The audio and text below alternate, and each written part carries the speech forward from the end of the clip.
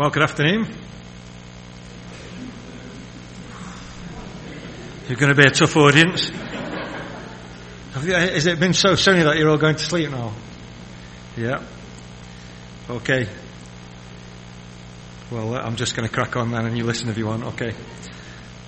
There's been a great many leaders in human history who, in a sense, have been great innovators in human thinking. Some have even started their own religions, and some have amassed great followings across the world in history. Muhammad, the Buddha, Confucius, men like Moses. One writer says, when people think of religious founders, these are some of the names that might come to mind. Do you place Jesus into that category of religious inventors? Is that what Jesus was? The surprise that lies at the heart of the Gospel of Matthew is that while Jesus certainly said some new things,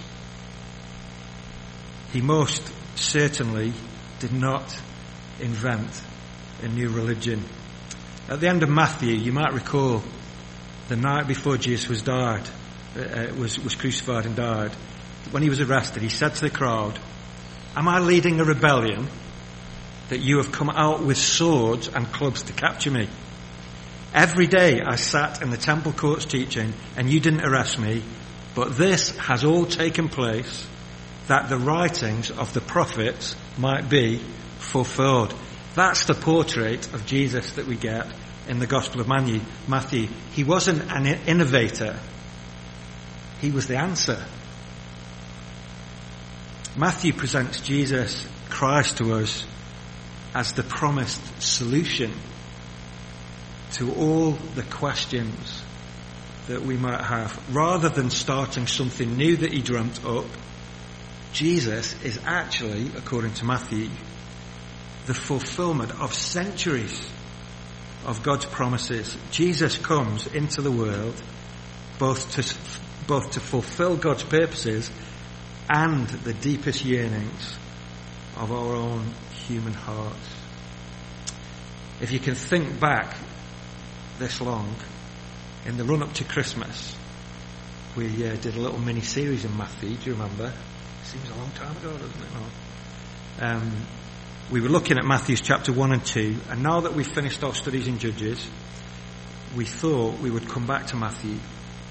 And over the coming weeks, we're going to try and explore this gospel together. And so we're beginning today, obviously, in chapter 3, because that's where we left off when we finished just before Christmas. Now, Matthew skips all of the early life of Jesus. He tells us about his birth. He tells us he went to Egypt. And then he tells us that he settled in Nazareth. But apart from that, we know very little of Jesus' early life. Matthew tells us that the action really starts with this man called John the Baptist. All the early Christians actually believe that this is where the story starts. Later on, after the resurrection, the disciples have a vote. We had a vote this week, didn't we? They had a vote to try and replace Judas, who had committed suicide. And Peter says in the book of Acts, we need to choose someone who's been with us the whole time. Beginning from John's baptism, right up until the time when Jesus was taken up from us. From Peter's perspective, the whole story begins right here with John the Baptist. So when Matthew says, in those days John the Baptist came preaching in the desert, this actually marks the beginning. This is the start. This is the starting line. If you've ever watched the Grand National and the little guy there who fires the gun on the side for the horses to set off, this chapter 3 is the starting gun, and then the race is on. This is the starting point of the gospel. And what a guy John the Baptist must have been. I don't think we can overemphasize just how amazing this man was. He's important enough for all the 4 gospel writers to talk about him in quite a lot of detail. And actually, I don't know if you knew this, John even makes it out of the pages of the Bible into the writings of a man called Josephus, a contemporary Jewish historian. Josephus tells us that John was a good man and that Herod had him killed because he was afraid that his influence might lead to a rebellion. Josephus tells us that John commanded the Jews to be righteous towards one another and pious towards God, and to be baptized not to save them but as a sign that their lives had already changed. And he tells us that many crowds came out to John and they were greatly moved by his words. Amazing that that should be outside of the Bible. Confirms what is in the Bible. But more importantly, Jesus himself later describes John as a shining light. And then later on in Matthew's Gospel, Jesus says something incredible. Matthew chapter 11, verse 11, Jesus said, this is a sad part of the story actually. John the Baptist in prison. And when you hear what we're going to talk about today, John the Baptist in prison, he began to wonder whether Jesus was really who he thought he was. And he sent some of his disciples to Jesus to ask him, are you really the Christ? He actually doubts. And Jesus tells them what to go back and say to John. And then Jesus says to the crowd, I tell you the truth, among those born of women, there has not risen anyone greater than John the Baptist. I just want to pause for a moment and just let that sink in. Jesus himself identifies this man, John the Baptist, as the greatest human being who had ever walked the face of the planet. Isn't that incredible? Greater than Abraham, Moses, King David, Solomon, all the prophets. Put them all in a room and say to Jesus, who's the greatest? And he would pick John. It's John the Baptist, mate. No one has been born who's better than him. And John's impact was huge. There was an old bishop of Liverpool in the 1800s called Bishop J.C. Ryle. And he wrote, few preachers have ever produced such effects as John the Baptist did. Matthew says here that he preached in the Judean desert. I recently had the privilege, as you know, of going to Israel and went to the Judean desert. And I can tell you, it is barren and searingly hot. And the crowds flocked out of their towns and villages, out into the desert. Matthew tells us here that they came from Jerusalem, verse 5, and all Judea, and the whole region of the Jordan, the west bank and the east bank of the Jordan. They came out to him in their droves. He dressed like a weirdo. He had a bizarre diet. He had no church or synagogue to preach in. He had no media outlets. He wasn't on Twitter or Snapchat. He didn't even go to the cities or towns to reach where the people were. And his message, in a sense, wasn't one of building people's self-esteem up. He was calling people to confess their sins. And despite his clothes, his message, the place he was, the weirdness of all of it, thousands of people came out to hear this man preach in the desert. Isn't that incredible? John the Baptist was like, when I've been preparing this week, I'm thinking of John the Baptist like a human blowtorch. Do you know what a blowtorch is? I was looking forward to doing this. See, that wakes you up, doesn't it? A blowtorch. Have you ever used a blowtorch? It melts things, it cleans things. John the Baptist, he wakes people up who've been asleep. He shocks people, he provoked people into radically changing their whole lives. His whole ministry was one of cleansing people from their dirtiness and shining God's light into people's darkness. His work here is the beginning not only of a country being changed, but it is the beginning of the gospel that has turned the whole world upside down ever since. Does that whet your appetite? What an amazing guy. And what an amazing moment in human history this is. Here's what we're going to do. Oh, I should use this. I'm rubbish at using I have to point it up there at the corner. Oh, there we go. Here's my titles. I'm a bit embarrassed about the first one because it sounds a bit lame. John the Baptist was a preacher. And that seems to be the plain truth of what's going on here. So I want to think about his preaching. And the passage here splits quite nicely into 3 sections. So I want to think about his happy content. I couldn't think of a better word. We'll come to that in a minute. His great concern. And lastly, his unshakable confidence. And I think anyone who's preaching would do well to remember these 3 things. Good content, deep concern, unshakable confidence. That's a great pattern for any preacher. And John the Baptist nails it here. So let's talk about, first of all, what I've called his happy content, which is a rubbish title. So in verses 1 to 6 this is, Matthew introduces us to this man John, and he describes his ministry, and he describes the effect it had on people.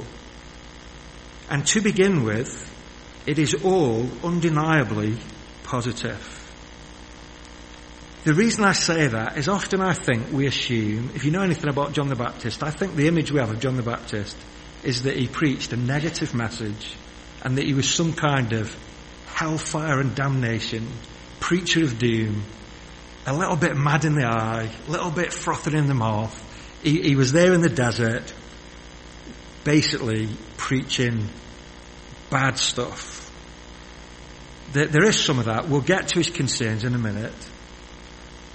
But I want to pause first, and this has struck me very powerfully this week, and just see how glorious and positive and amazing and inspiring his message actually was and is. Let's try and pile up some of the evidence. First of all, his name.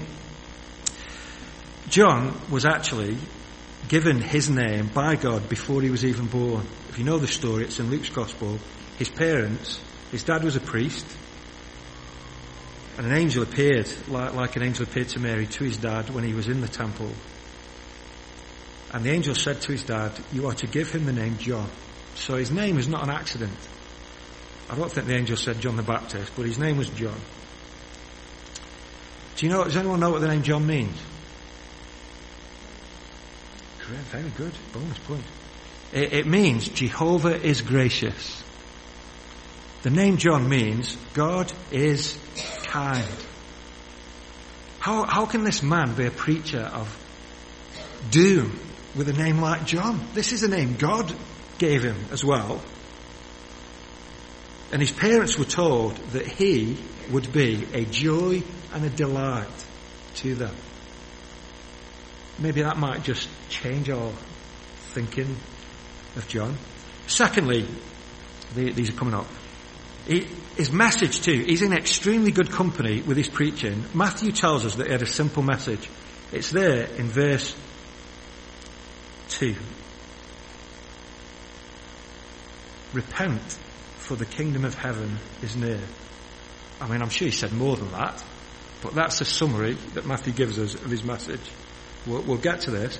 But in chapter 4 and verse 17, we're told that Jesus began to preach. And what was his message? Well, you don't need to turn to it. I'll tell you, it was exactly the same, word for word, as what John the Baptist just said. Repent, for the kingdom of heaven is near. More than that, when Jesus later sent out his own disciples in Matthew chapter 10 to do ministry, he told them to preach. And guess what their content was? The kingdom of heaven is coming. The same kind of message. So this guy isn't like out of sync with the rest of the Bible. He's in good company with Jesus himself, the disciples. This has been the message of the church down the ages. So we need to remember that too. Thirdly, more than all of this, people have heard nothing from God for almost 400 years. The Old Testament is already old. You get that? Nothing has happened at all in terms of God doing something or anything. Lots of things have happened politically, but no prophet has said anything from God for 400 years. And suddenly this man, dressed like a weirdo, appears in the desert, and his message is basically, get ready guys, because God's coming. That sounds like good news to me.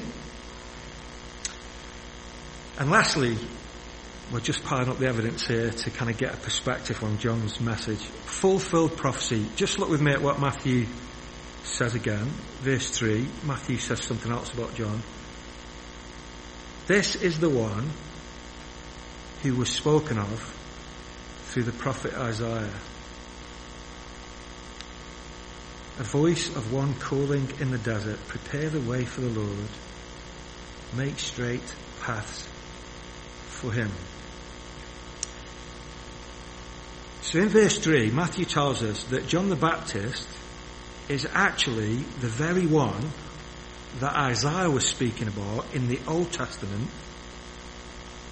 And then he gives this quotation. It's actually from Isaiah chapter 40. This is 600 years before John was even born. And in this, in that chapter, in Isaiah, in that part of Isaiah, Isaiah was a prophet, and he was predicting and warning that Israel, because of their unfaithfulness to God, would be carried off into the Babylonian Empire way up in the north. Imagine being uprooted and carried off by an invading army and repopulated somewhere else, like hundreds of miles away. And these are God's people. Isaiah's warning them that because of their own unfaithfulness to God, they're going to be carried off into exile. So as Isaiah's preaching, you're not sitting there listening to Isaiah going, he's a great preacher, this guy. He's really uplifting. I mean, what he's doing is preaching that the end is near. And then Isaiah gets to chapter 40, and in my Bible, that chapter is headed, Comfort. Even before they've gone into exile, Isaiah begins to give them the answer. Effectively, I suppose they're being punished. But afterwards, God tells them that one day this ordeal of exile would come to an end, and that God himself would return to them and bring them home. So in Isaiah chapter 40, it says, comfort my people. Speak tenderly to Jerusalem, and proclaim to her that her hard service has been completed, and that her sin has been paid for. And then comes this quote that's in Matthew, where Isaiah is really saying to them, 600 years before, God is going to build a motorway, basically, from Babylon in the north, all the way through the desert, back to Jerusalem so that you can come home. God is going to build a road for you. You are in exile far away, but God is going to find a way to bring you back. The picture is of valleys that are low being built up, mountains that are high being broken down. The whole desert area is going to be covered in a red carpet for God to come and lead his broken people back home in a joyful convoy. The desert is very significant in Jewish history. They came out of Egypt through the desert to the promised land. Now they're returning from exile in Babylon via the desert back to the promised land. The desert is the ultimate symbol for a Jewish person of a scary wasteland where God begins to renew things. So this prophecy in Isaiah is a very happy one. It is exciting, it's comforting, it's optimistic, it's looking forward. This is about the road back home. So when John starts to speak, it all fits. He's in the desert. God has been silent for 400 years. The people are low and desperate. And now Matthew applies this very prophecy not so much to the people going home on a road that God has built, but now God himself is building a road to come home to them. Do you get the twist that Matthew puts on that? A voice of one calling in the desert, prepare the way for the Lord, make straight paths for him. What he's saying is, not that you're going home to God, but that God is actually coming home to you. It's an unbelievable message.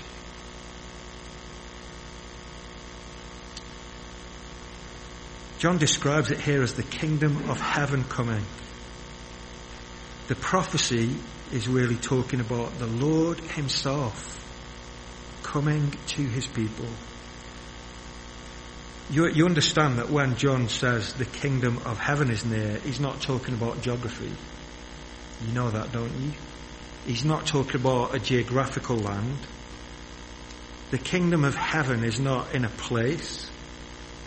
The kingdom of heaven, or the kingdom of God, is a dynamic thing, because actually it is the rule of God in people's hearts and lives. One writer says, this is the time in which the reign of God in the hearts and lives of men would begin to assert itself more powerfully than ever before. This, according to John the Baptist then, is a glorious rescue mission.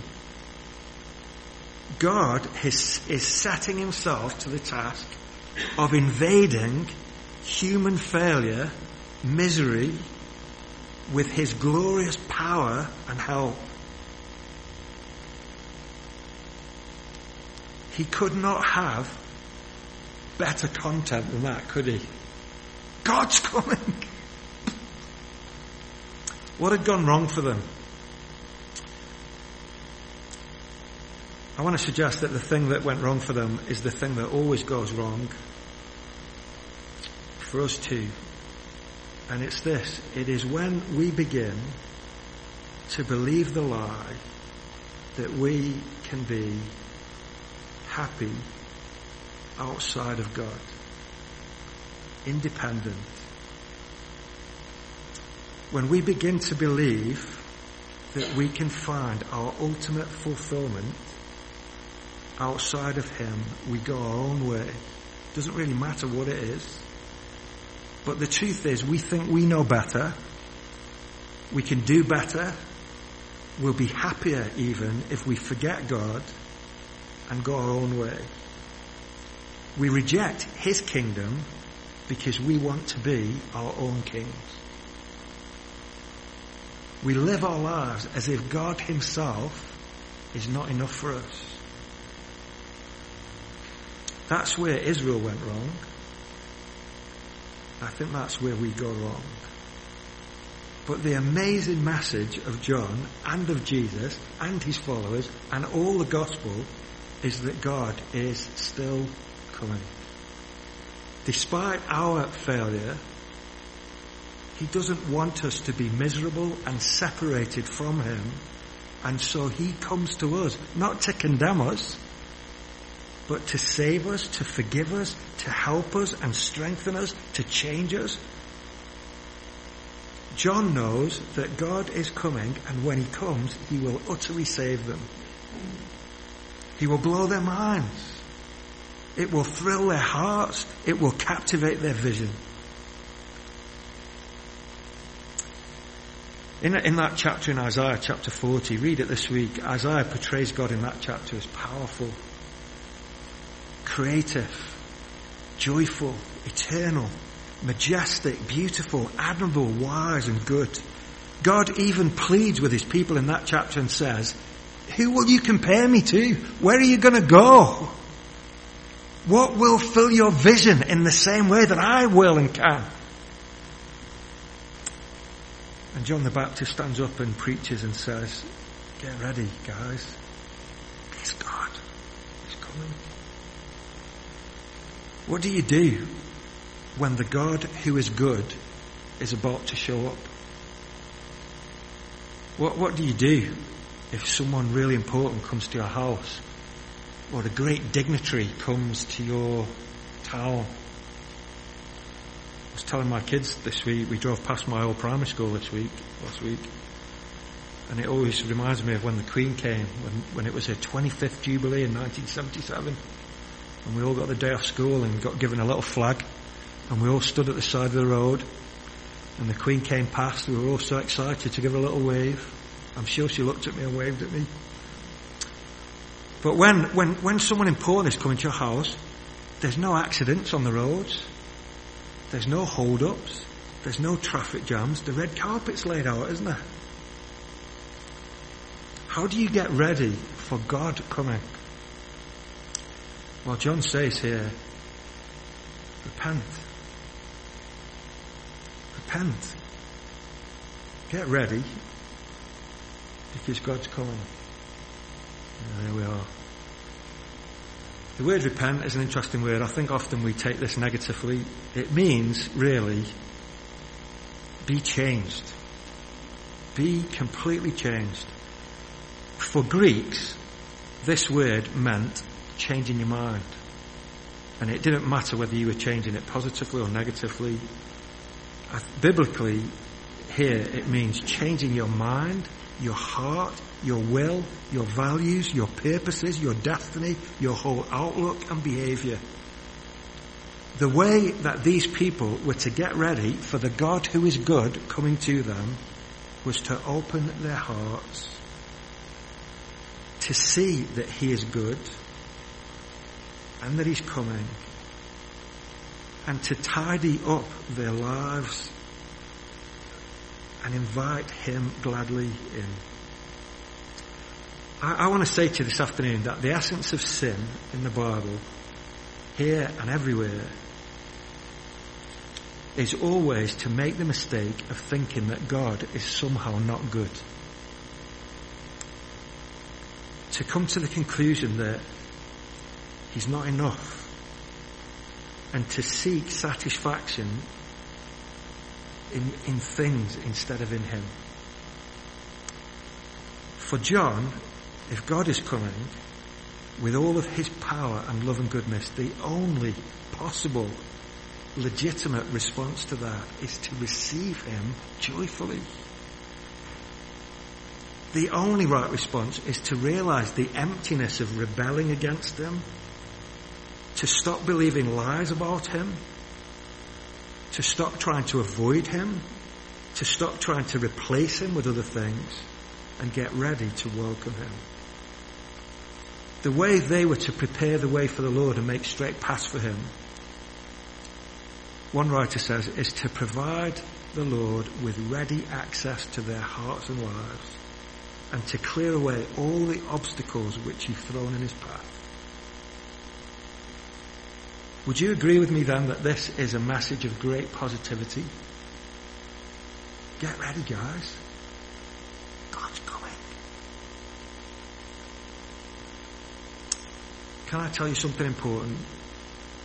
Well, I'm going to anyway. You will never be able to change. You will never be able to live a Christian life until you realize that God is good. The only thing that will motivate you to get ready for God is to know that he's coming and that he's amazing. And that when he comes, he will only do you good. You can't change unless you know that. That's why John says here, repent for the kingdom of heaven is near. He's basically saying to them, get ready, and giving them the fuel to get them ready. God's coming. He's amazing. Get ready, guys. And look at the effects it has here. People came from all over the place. They wouldn't come to hear a miserable bloke, would they? And in verse 6, Matthew tells us that confessing their sins,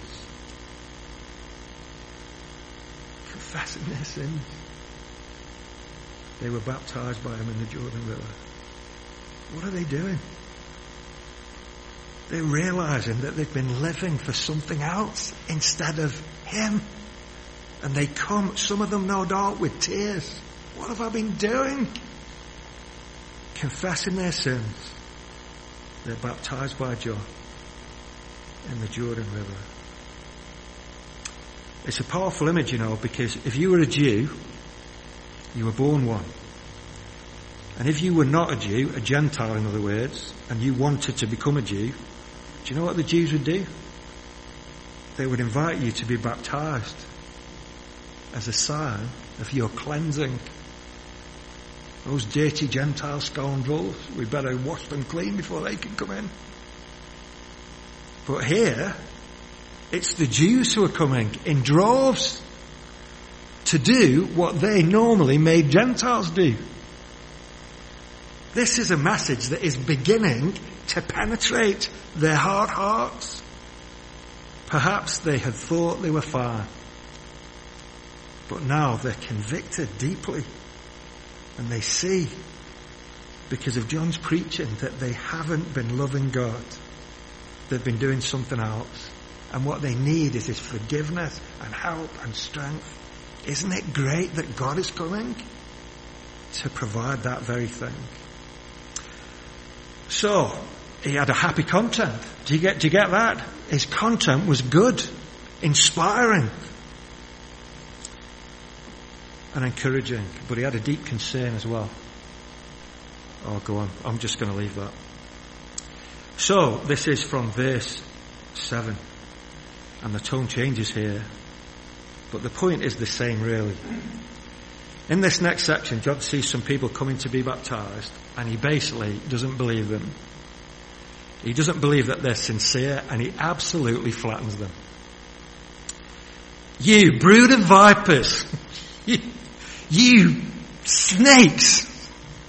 Who warned you to flee from the coming wrath? I mean, that's not very polite, is it? He has a good message. God's coming, get ready.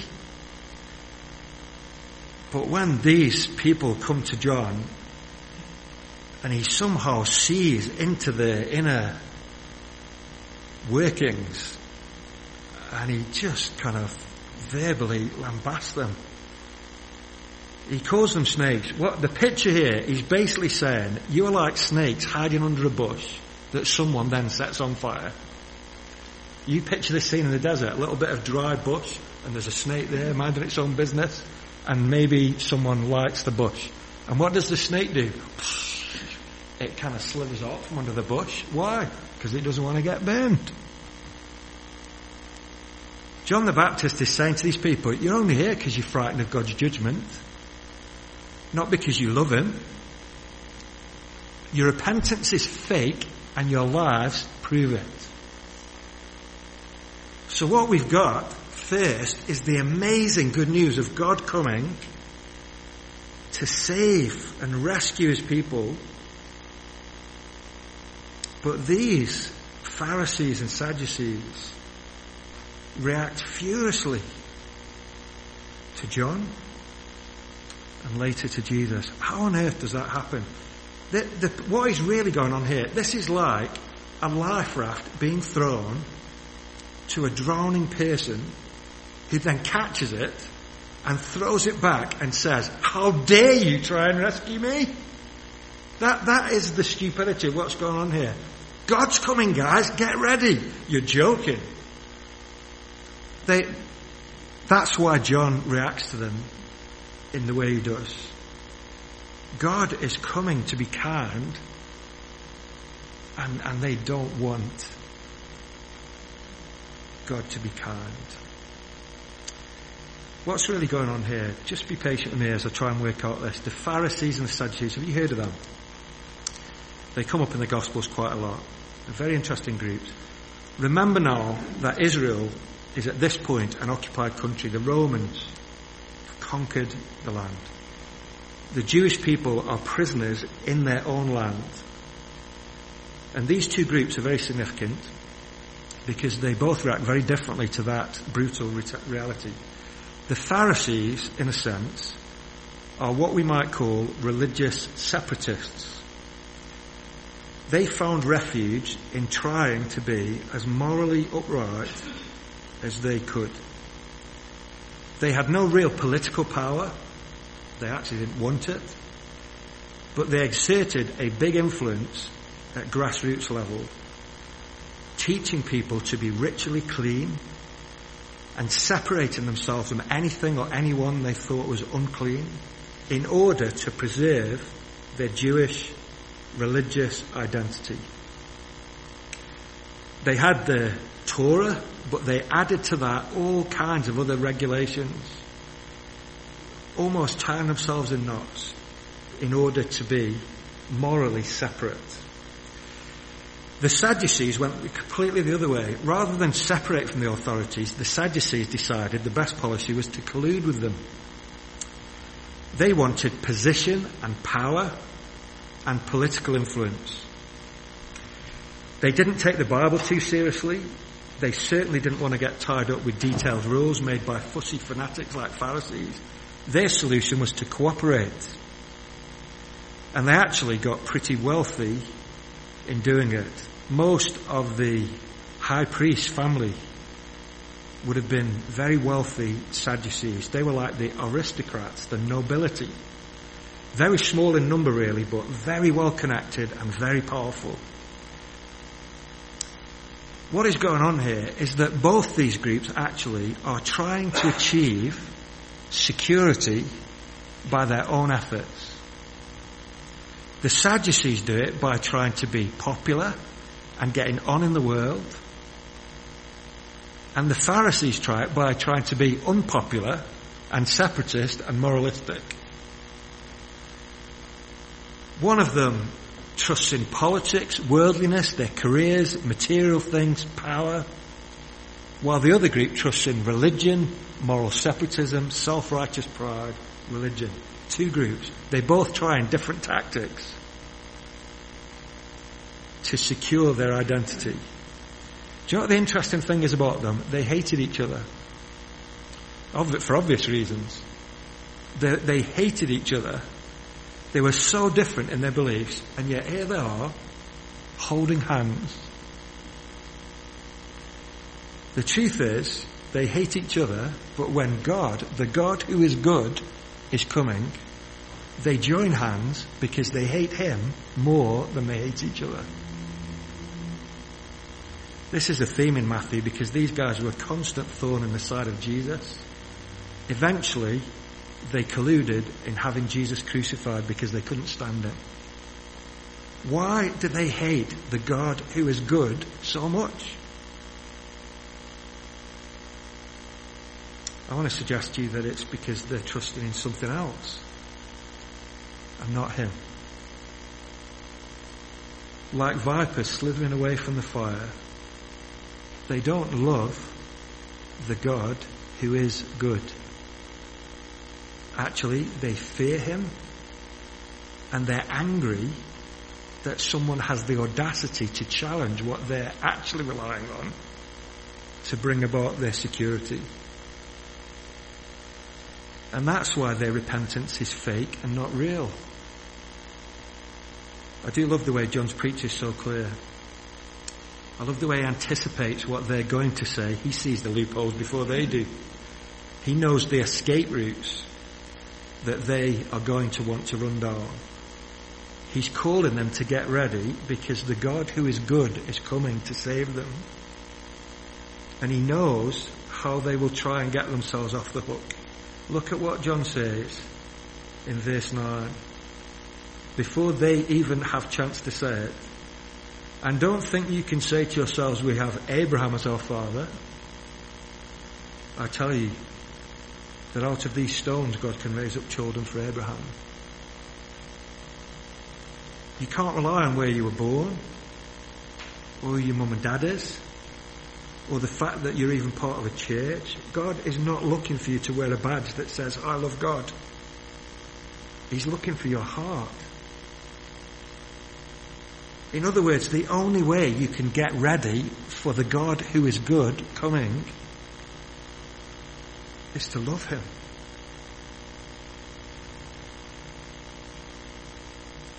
John is saying to them, there's no evidence in your life that you actually love God. I'm not baptizing you because you are a bunch of fakes.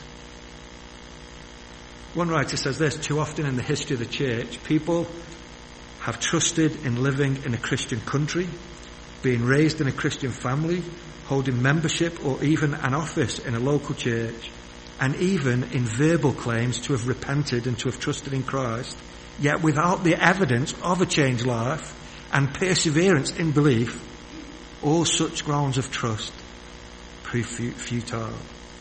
These men are actually trying to use their apparent faith in God to avoid God himself while they're relying on something else to protect them. Isn't it ironic? And John mocks them as people who are only concerned to escape the wrath to come, rather than being people who genuinely wish to change. These are the people who are like, I don't want to be in trouble, and I certainly don't want God to be cross with me, but I don't really want to change. I don't want to have to love him and follow him. Another writer says the only thing that would make John change his mind about them would be if they really behaved differently. Going through the motions of baptism wasn't enough. Real repentance meant a complete and lasting change of heart and life. That was the only way to get the road ready for the coming King. This is John's deep concern. And I think in a sense, it has to be mine too, for you. The gospel is good. This is a happy message. But it is possible to miss it completely. You and I can rely on the wrong things too. Maybe for you, you might be like a Sadducee, and it's the world and status and popularity and stuff, career and all that. Or maybe you're more like a Pharisee and the kind of person who tries to attain reputation and kudos by being morally good so that people will think well of you. What John's really saying is that neither of these approaches work, and neither will ultimately satisfy us. Often, the reason that we get angry in life, the reason that we often feel despair, is because of this very thing. We've been trusting in the wrong thing, and then it lets us down, and life itself feels like it's not worth living then.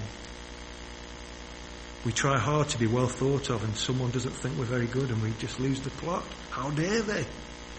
The reason it makes us angry is that we're trusting in what people think of us for our security, and when it evaporates, we don't know what to do anymore. John the Baptist says that these Sadducees, Pharisees, they are going to miss out on God's goodness if they don't change. The God who is good does not want any person to miss out on him, but the consequence of rejecting his kindness is for him to give you what you want and let you go your own way. John doesn't mince his words here. There are two different destinies described here. One is good, the other is awful. There is a wrath to come. John's picture here is of a woodcutter. I've got an axe at home. We sometimes chop some wood. Got some new wood this week that I need to chop. Big long axe. The picture here is of the woodcutter just kind of touching the base of the tree with his axe to just check where he's going to hit it before he pulls the blade back. That's what John says. The axe is at the root of the tree. The God who is good is coming to save you. If you turn your back on him, the axe is ready to fall. Every tree that doesn't bear good fruit will be cut down and thrown into the fire. His content is good, but his concern is very deep.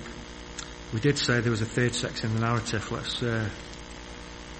Let's finish off. This is from verse just 11 and 12, the last two verses. Are you still with me? Good. His message was good, happy. His concern for them was very profound and deep. But thirdly, he has an unshakable confidence. John's confidence is surely very striking. He knows who he is. He knows what his job is. And yet, his whole message points to someone else. Verse 11, I baptize you with water for repentance. That's good, isn't it? But after me will come one who is more powerful than I, whose sandals I am not fit to carry. He will baptize you with the Holy Spirit and with fire. His winnowing fork is in his hand, and he will clear his threshing floor, gathering his wheat into the barn and burning up the chaff with unquenchable fire. What an unshakable confidence John has. I just want to say two things on this before we close. First of all, John realises that he's just a warm-up act. You get that, don't you? If he's the blowtorch, the one to come is like a volcano. John says, I'm just getting you ready. When he comes, he will give you the Holy Spirit. He will fill you with power and light and love and joy and peace. You will never ever be alone again. He will fill you, and this will change you. This, by the way, is why it's not possible to claim to be a Christian and not have a changed life. Because if you really have the Holy Spirit in the way John's describing here, you will be different to what you were. There will be struggles for sure. But even the fact that you know that you're now in a struggle is evidence that you're changing. Anyway, John says, I'm not even worthy to carry his shoes. This is a big deal. Slaves, I'm told, were meant to do anything for their masters except carry their shoes. Why? Because they stank of dust and sweat and grime. Jesus had said that John the Baptist was the greatest human being who had ever been born. And now John says, I'm not worthy to smell his shoes, mate. I'm not worthy to even smell his shoes. John's opinion of Jesus, I think, is very high. Actually, Matthew's opinion of Jesus is very high. The prophecy in Isaiah that we talked about speaks in the Old Testament of Jehovah, the Lord God Almighty, Yahweh. It actually says, make straight the path for Yahweh, God. And here Matthew has the audacity to attribute that very prophecy to Jesus. John is preparing the way for God to come, and then God does come to them in the person of his Son, the Lord Jesus. That is effectively what John's saying. John is really a signpost. His message is clear. It's consistent with everything that Jesus will go on to preach. But in the end, John is there saying, it's not about me, it's about him.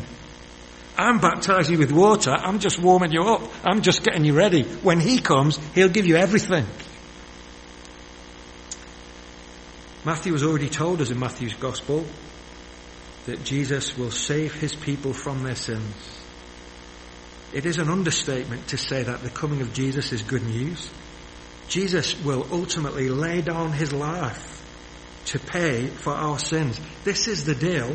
He values us even though we did not value him.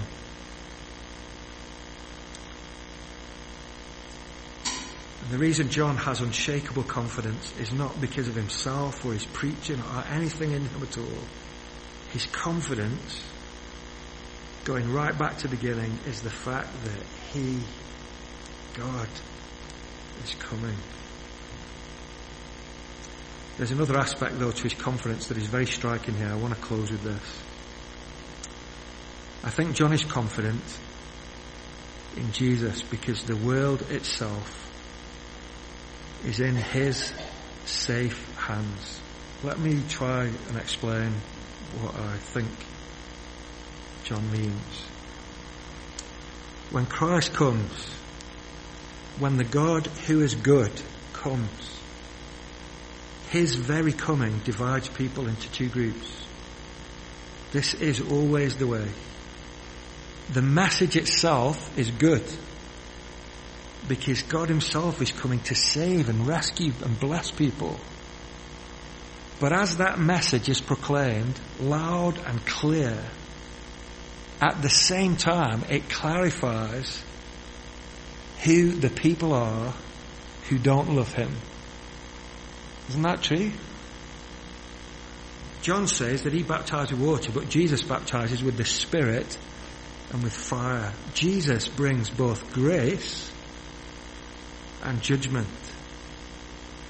Either Jesus gives you everything you need in the power of his Spirit, or you reject him and he brings his fire. John's point is simply this: the preaching of the gospel will either soften your heart or harden it. Look with me at what John says at the end of this section in verse 12. We read it before. His winnowing fork is in his hand. It's a bit of a strange illustration. The winnowing here, I think, is the preaching. It's what we're doing now. You know how it works. This is when preaching goes out into the world, it's like Jesus is standing over the world with his winnowing fork. So the farmer guy goes on a windy hill, he lays all the harvest on the floor, they trample all over it, sometimes they get animals to walk on it, to break up the kernels and the shells. And then the farmer, with his winnowing fork, picks up all the kind of dusty stuff on the floor and he throws it up in the air in the wind. The wheat is heavier, so it drops to the floor, and the chaff, the shell, is blown away. Jesus stands over the world with his winnowing fork in his hand. But what is he doing? He's separating the wheat from the chaff. And as the preaching goes out, to some, Jesus will be the sweetest balm of life itself. Maybe that's you. You hear about Jesus and you love him. You embrace him. You welcome him. There's genuine repentance there. To other people, though, he will be an offence and a stumbling block. So the truth is that as the preaching of the gospel goes out into the world, it will either make you glad or you will hate it. And that's exactly what John's preaching does. He had a great and happy and positive message. God is coming to save you. Get ready by changing your whole life to welcome him. But he also had a deep and a serious concern. Don't miss his coming. Don't rely on something else, because it will cost you your very soul. And in the end, he has this unshakable confidence in the Lord Jesus. Can I ask you this afternoon, what are you going to do with all of that? What are you going to do with all of that? Are you looking for an escape route to get you off the hook so that you can rely on something else? Or will you come and joyfully embrace the God who is good, who comes to you in the person of his Son, the Lord Jesus? Will you embrace him as yours and love him? Amen.